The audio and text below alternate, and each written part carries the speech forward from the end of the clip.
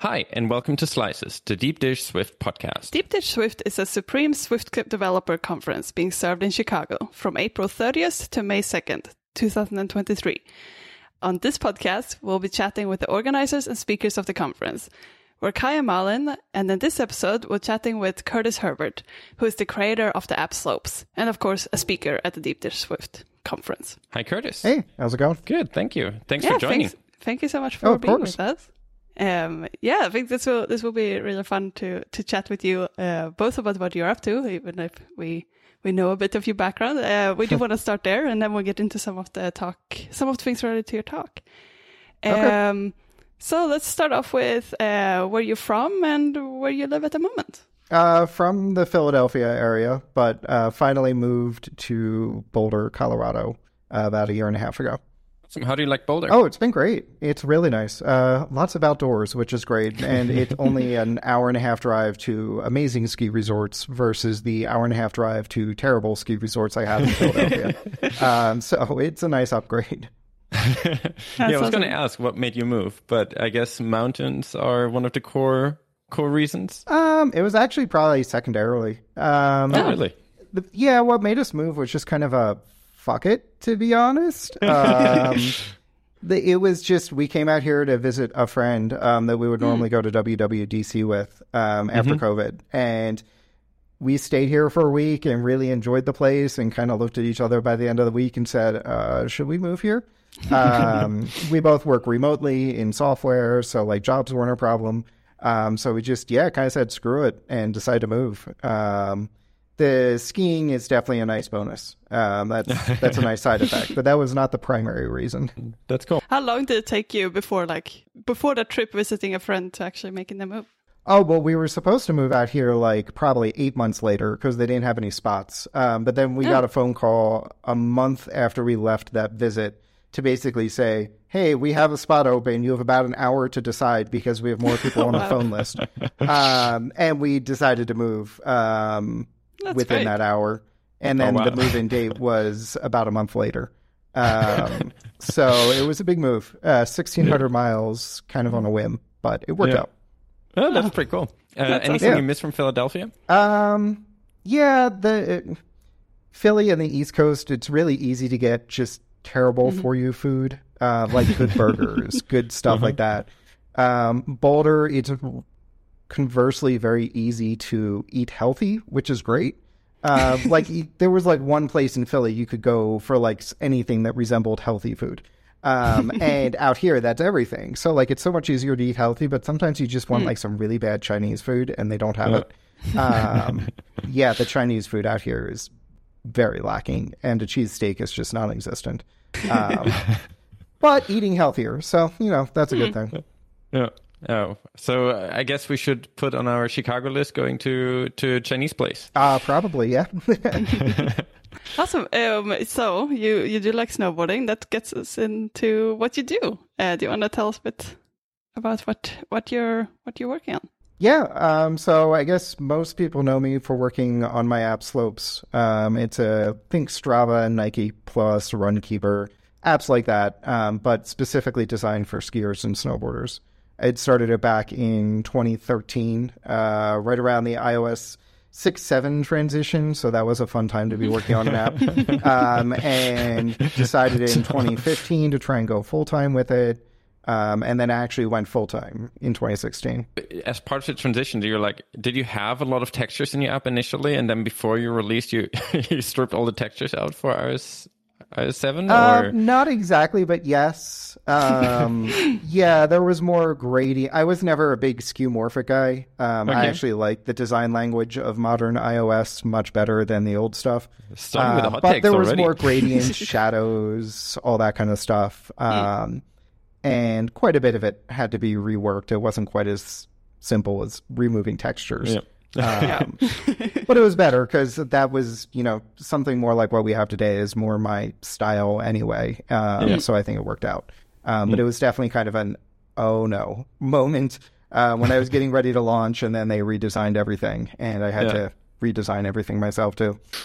What made you start working on slopes in the first place? I was using another app at the time, and the UI and the UX definitely left a lot to be desired. Very well engineered, but clearly built by engineers.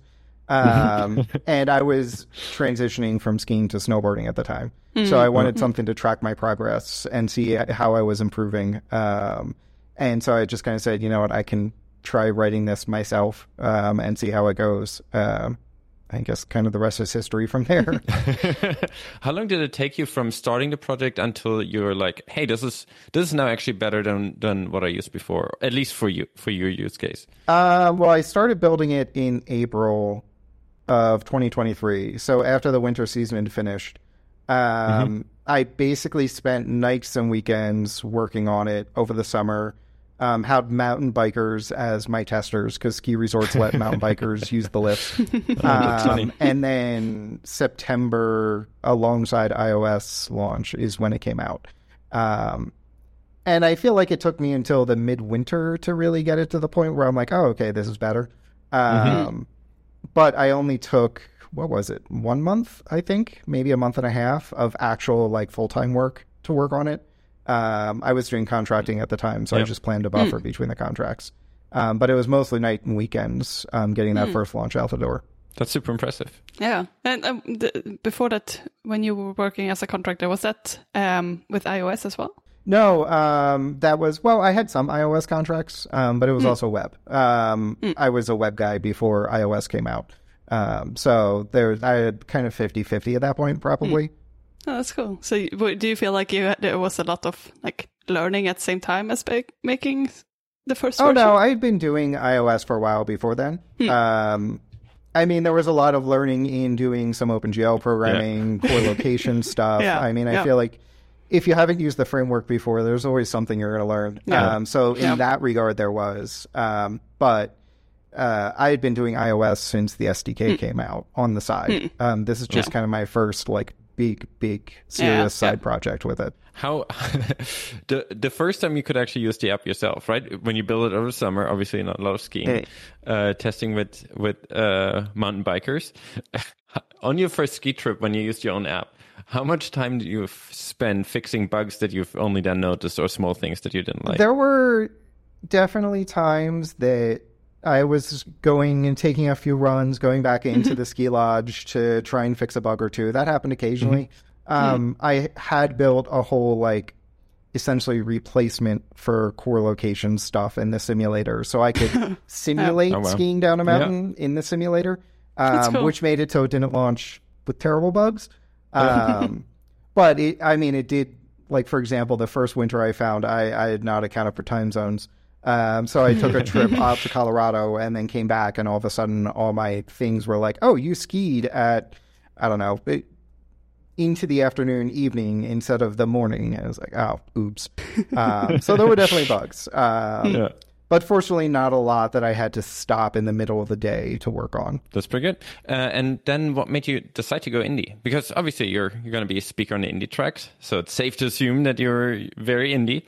What made you decide to go indie from, or rather for you probably, stop doing contract work and focus on slopes full time? It was about 2015 when I made that decision, and it was one of those, like, I had spent 2 years with slopes as a paid upfront app, trying to convince people to spend $7 on an app, all that kind of fun stuff that never goes well. But I also had a core group of users that really, really love the app.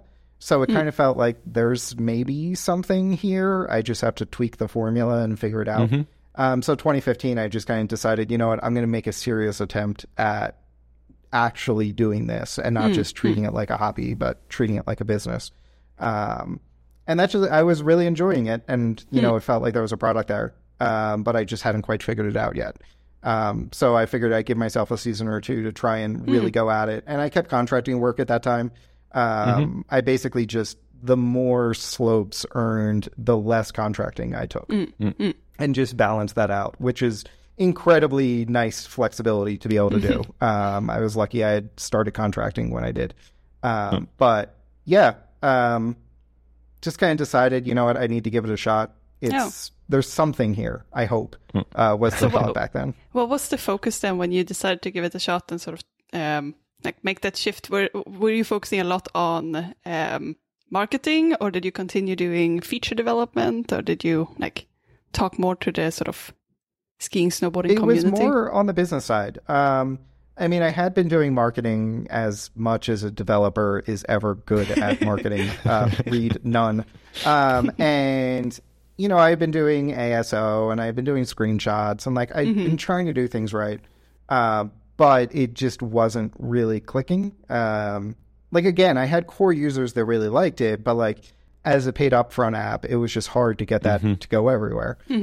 So that was actually the one that I think the change that made all the difference was going to subscriptions. And this is back, I like to say, before subscriptions were cool. It was back before auto-renew was allowed for anything but dating apps and magazines, basically. So I was doing manual renew back in the day. And I just decided, like, it needs to be a free upfront, and I need recurring revenue. Again, I was a web guy, so I had my foot in the web world, and they had been doing subscriptions for a decade before iOS did, really.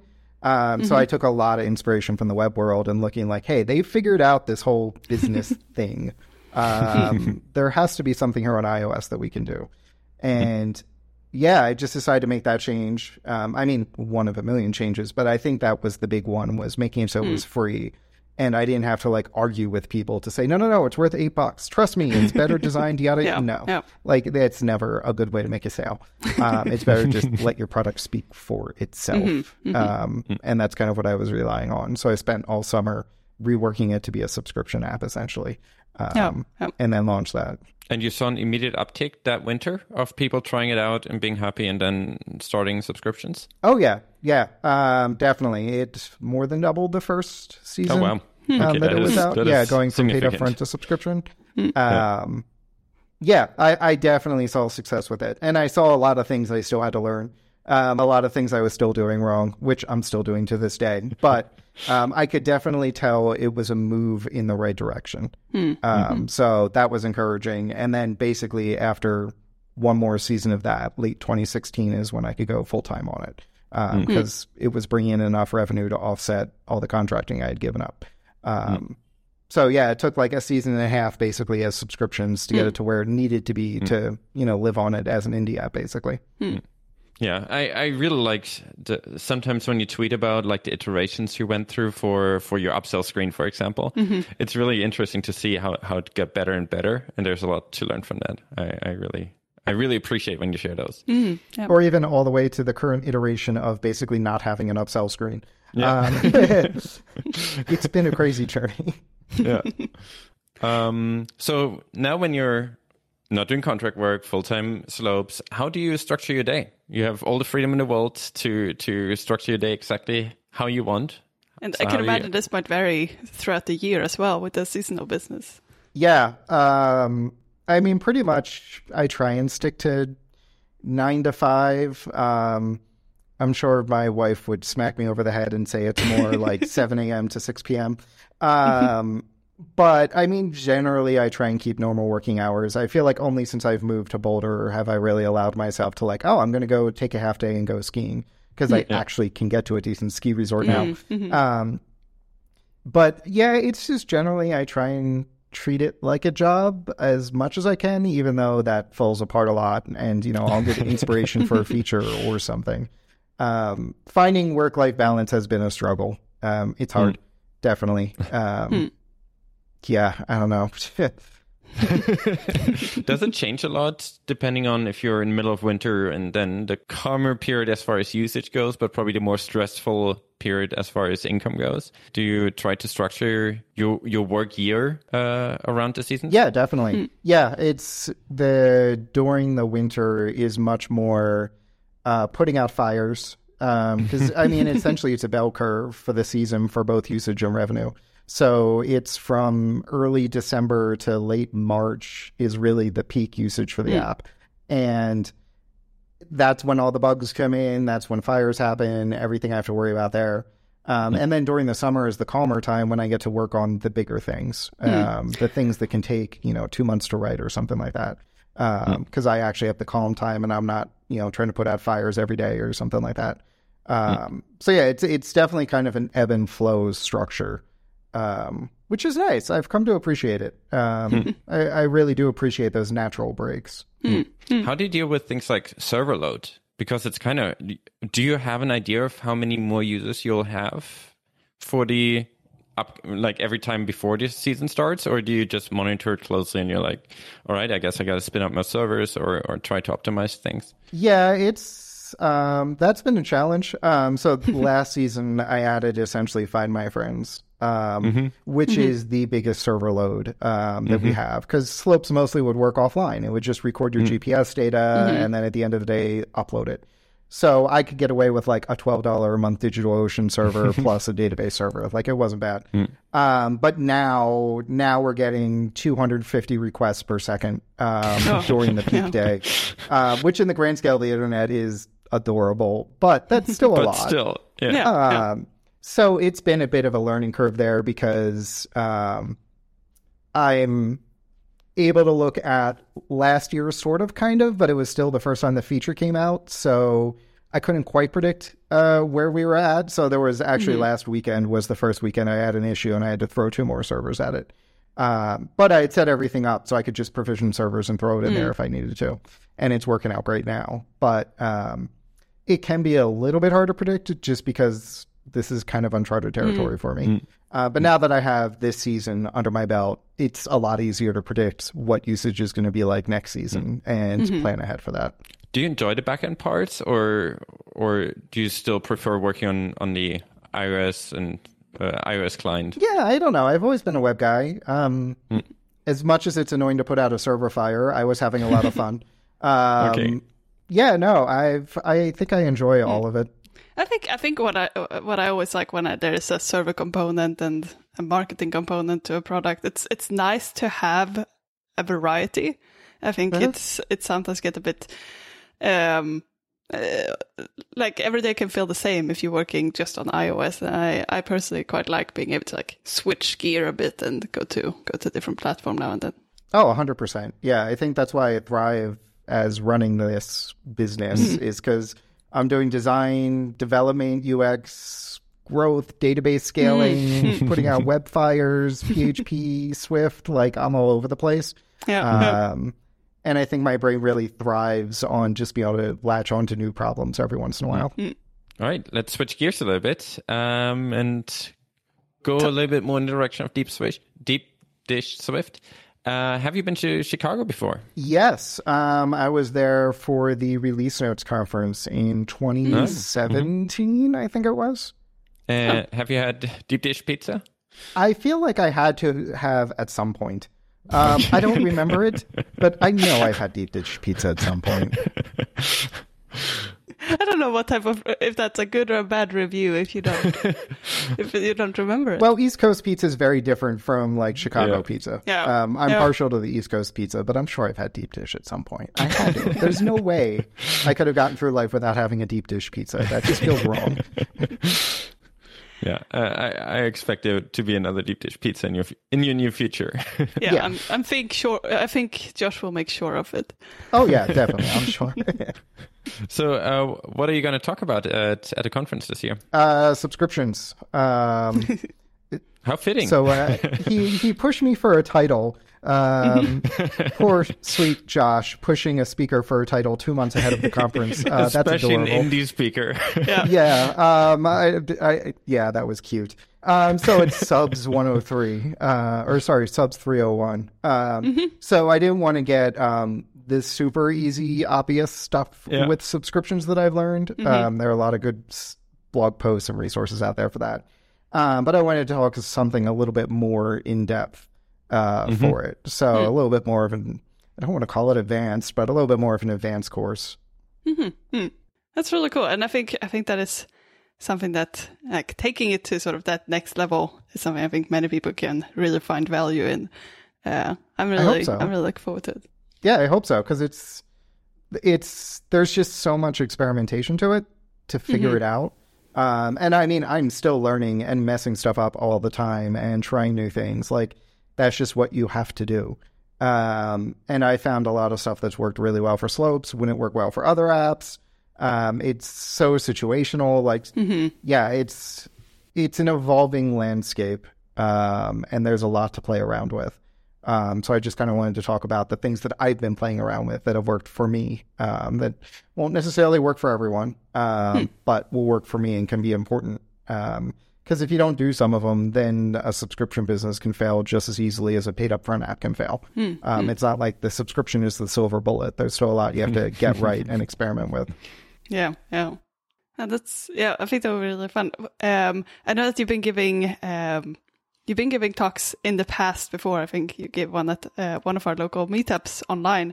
I'm curious, what made you interested in starting to give talks and sort of talk about subscriptions? I don't know if there's anything specific that happened. It's just more, I enjoy talking shop with people, and I enjoy sharing what I've learned. I guess that's part of why I started the Slopes Diaries online, the blog series. I started in 2015 when I was trying to make it a business. I feel like not enough people always share this information, and that is kind of important to me because as somebody who was getting into this, trying to make a software business, there weren't many people out there talking about it, at least not transparently. It would be the Bezos chart with like no y-axis numbers. And like, oh, look at how much we sold. And so that gives me no sense of scale. Is that $100,000 or is that $1,000? Yeah. I don't know. And trying to start a business without any context of how it was going for anyone else was really difficult. So I've just kind of been trying to keep all that out there and share what I can. It is really cool. And it is, I often find it super intimidating to share things. It's like, will people look at our numbers and make fun of us for, how low our conversion is? But there's so much value in seeing this is where we're at, this is what we tried, this is where we failed, this is where it went better. Yeah. There's a lot of value in it. Well, and it's hard too. Like, as Slopes has now grown to the point where we have employees, we're probably bringing on the third full-time employee in March. Plus part-time Android dev, plus anywhere from 0 to 6 contractors at the same time working on customer support and mapping research. And the numbers get a lot bigger, and then that gets weird to share too. Everyone likes and finds it easy sharing when you're the underdog. And it's like, look, I'm working hard to try and, break $100,000. And I feel like that's an easier story to share. I've struggled a bit more recently because it's like now it just feels like a humble brag. But I mean, that is, I think, part of the important thing. You have a history of sharing your numbers. It's not that you're like, look at me, I'm super successful, right? You're like, look, I just always try to be transparent. And I do think there's a lot of value at sharing the numbers where you're at. Because like for us, for example, we started with 2 people, right? So we had different expectations of how much money our indie apps had to make. And it was intimidating, and seeing you working on Slopes and seeing so much success with that actually made us feel a lot more that there is a pathway towards it being something that can sustain 2 people. Yeah. So I do. I understand where you're coming from. I do think I do appreciate a lot that you're sharing your numbers even now when they've grown and having the history of seeing where you started from. I think I wouldn't worry. I wouldn't feel bad about it. Yeah, I don't worry too much. And that's something I don't like. People will, talk a lot in the beginning, and then as soon as they hit success, they stop talking. And it's like, no, we need to see the journey continue. And I think, because you had said sharing it earlier, showing the smaller numbers, like I think that's part of what I've tried to put out there is like, this is a long journey. Like you're probably not just going to suddenly be successful overnight. Yeah. Like I've been working on this since 2013. And it takes a long time to get to a point of where I am, unless you're doing crazy VC growth or something like that, but not bootstrapped. Yeah, and I think for many people that is, like, it's obvious in hindsight when you say like, oh yeah, it took people a while to get to where they are, but I think often you don't see that at all, and I think you just see someone tweeting or posting somewhere about how they reached their first $1 million, and it's like, oh, that looks easy, like they just reached their first $1 million. But then if you have the whole history, you can really see it. I think it just adds a lot more complexity to it, and I think people appreciate it a lot more than it's the 9-year overnight success. Exactly. Yes. So how are you now when you were locked into your talk title? How are you preparing for your talk? Are you all done? All set? You're fully rehearsed. You're ready to give it. The title is the totally is the ready to first go. bit, right? No, I have a notes file in the notes app that I just kind of brainstorm into, and I'm still at that stage of exactly what I want to talk about. And that's going to evolve over the next month or so, and then I'll probably start actually working on an outline and stuff like that. But yeah, it's kind of a slow burn for me. Yeah, I like to brainstorm a lot and just kind of like let ideas come and pay attention to the conversations I'm having with people and kind of see what we're talking about and what's been interesting and stuff like that. Yeah, I don't know.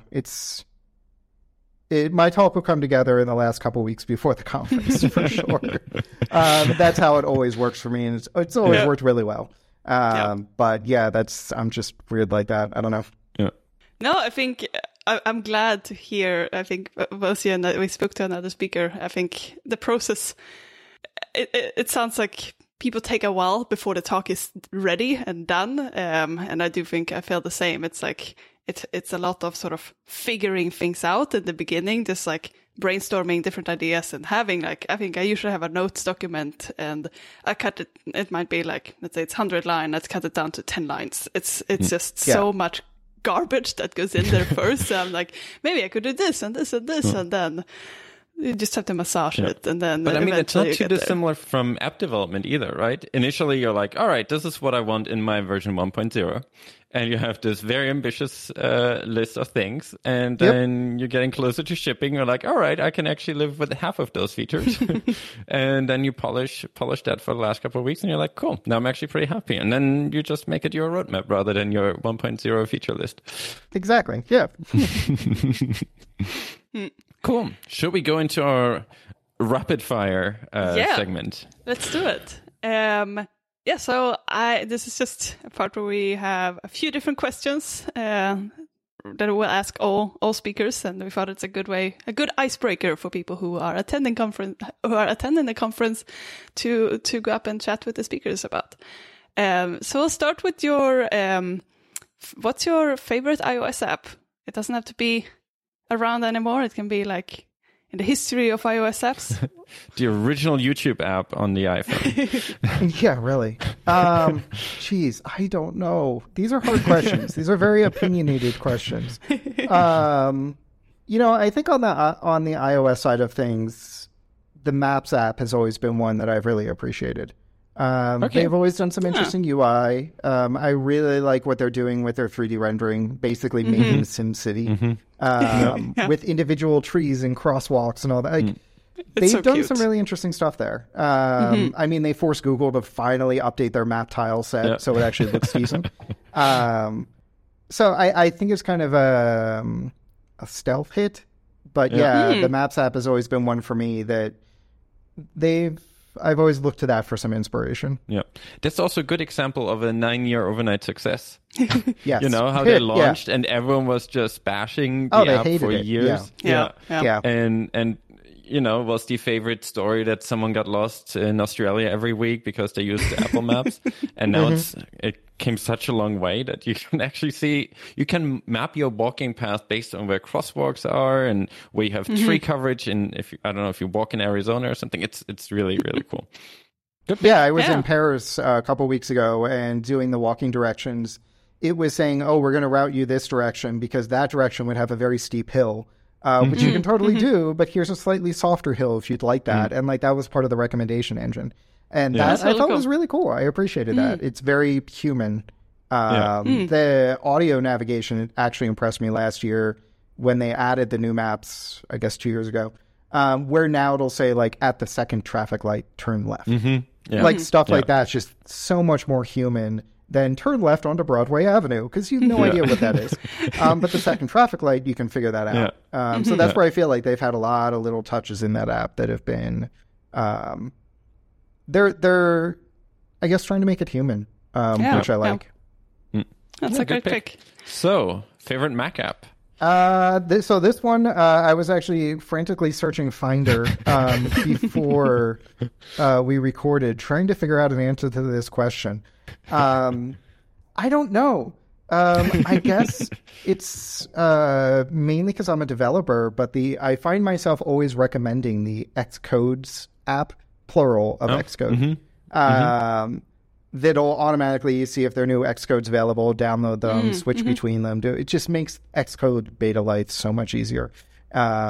Uses multiple URL sessions for faster downloading. Like, it's such a stupid little utility that we shouldn't need, but it's indispensable, especially during the summer. So I don't know. I'm gonna throw that out there as my favorite Mac app right now. I like that a lot. I mean, it's a developer conference. Mac developer tools. It's great. They should get all the love they can. Yeah. Perfect. All right. What is your? What about iPhone? What's the favorite iPhone that was ever made? Model. Yeah. I don't know. It feels for the longest time I would probably say like the iPhone 5, but I feel like the 13. Yeah. It got back to the shape and the feel that I liked about the iPhone 5. Yeah. But the dynamic island is a lot of fun. And that was the first time I feel like anything came out on the iPhone that was just fun for some time. Yeah. And there's something to that joy of hardware software. Plus, it just feels great to hold. But yeah, I feel like the 13 Pro is probably there. 14 Pro. Right. 14 Pro, sorry.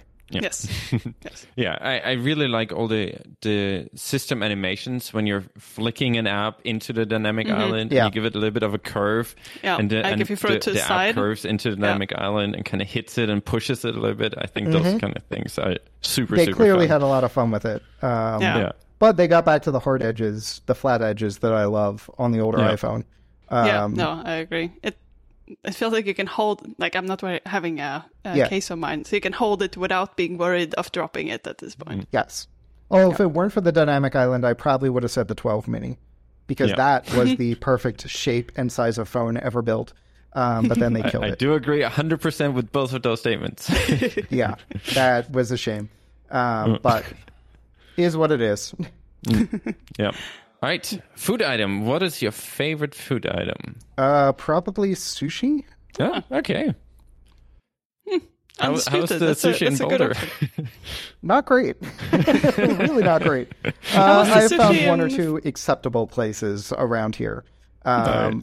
But yeah, it's not the best. How was it in Philadelphia? Do you have a lot of sushi there? I wouldn't say a lot, but there were certainly some good places that I enjoyed, yeah. And you had New York City nearby. There were some decent places in the suburbs.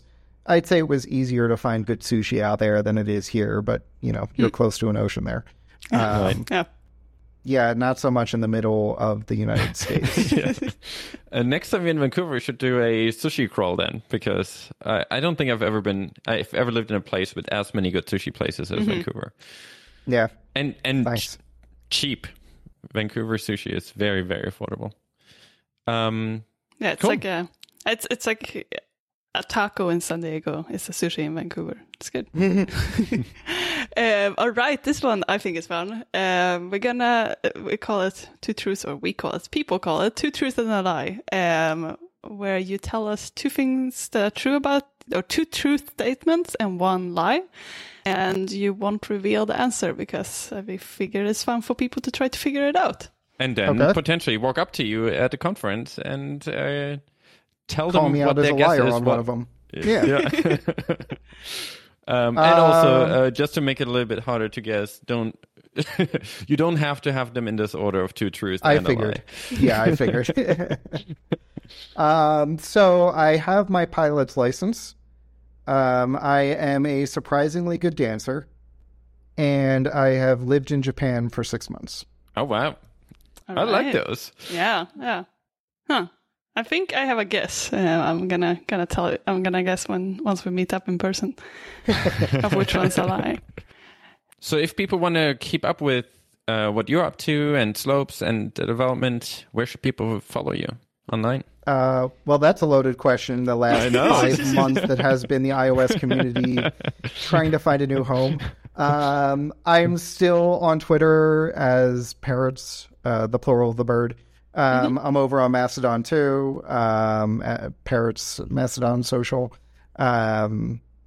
You probably, if you want to keep up with the Slopes stuff, just go to curtisherbert.com and my blog is there. That's where I'll write the Slopes diaries with everything that's going on there. And you can find it in the App Store for both iOS and Android.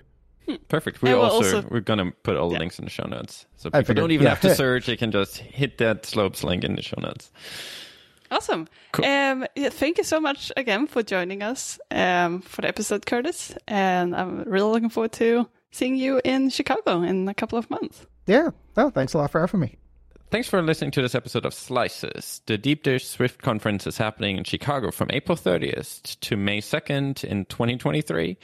All the links are in the show notes to both Curtis and Slopes and all the places where you can find him, as well as all the links to Deep Dish and where to get tickets and where to get more info.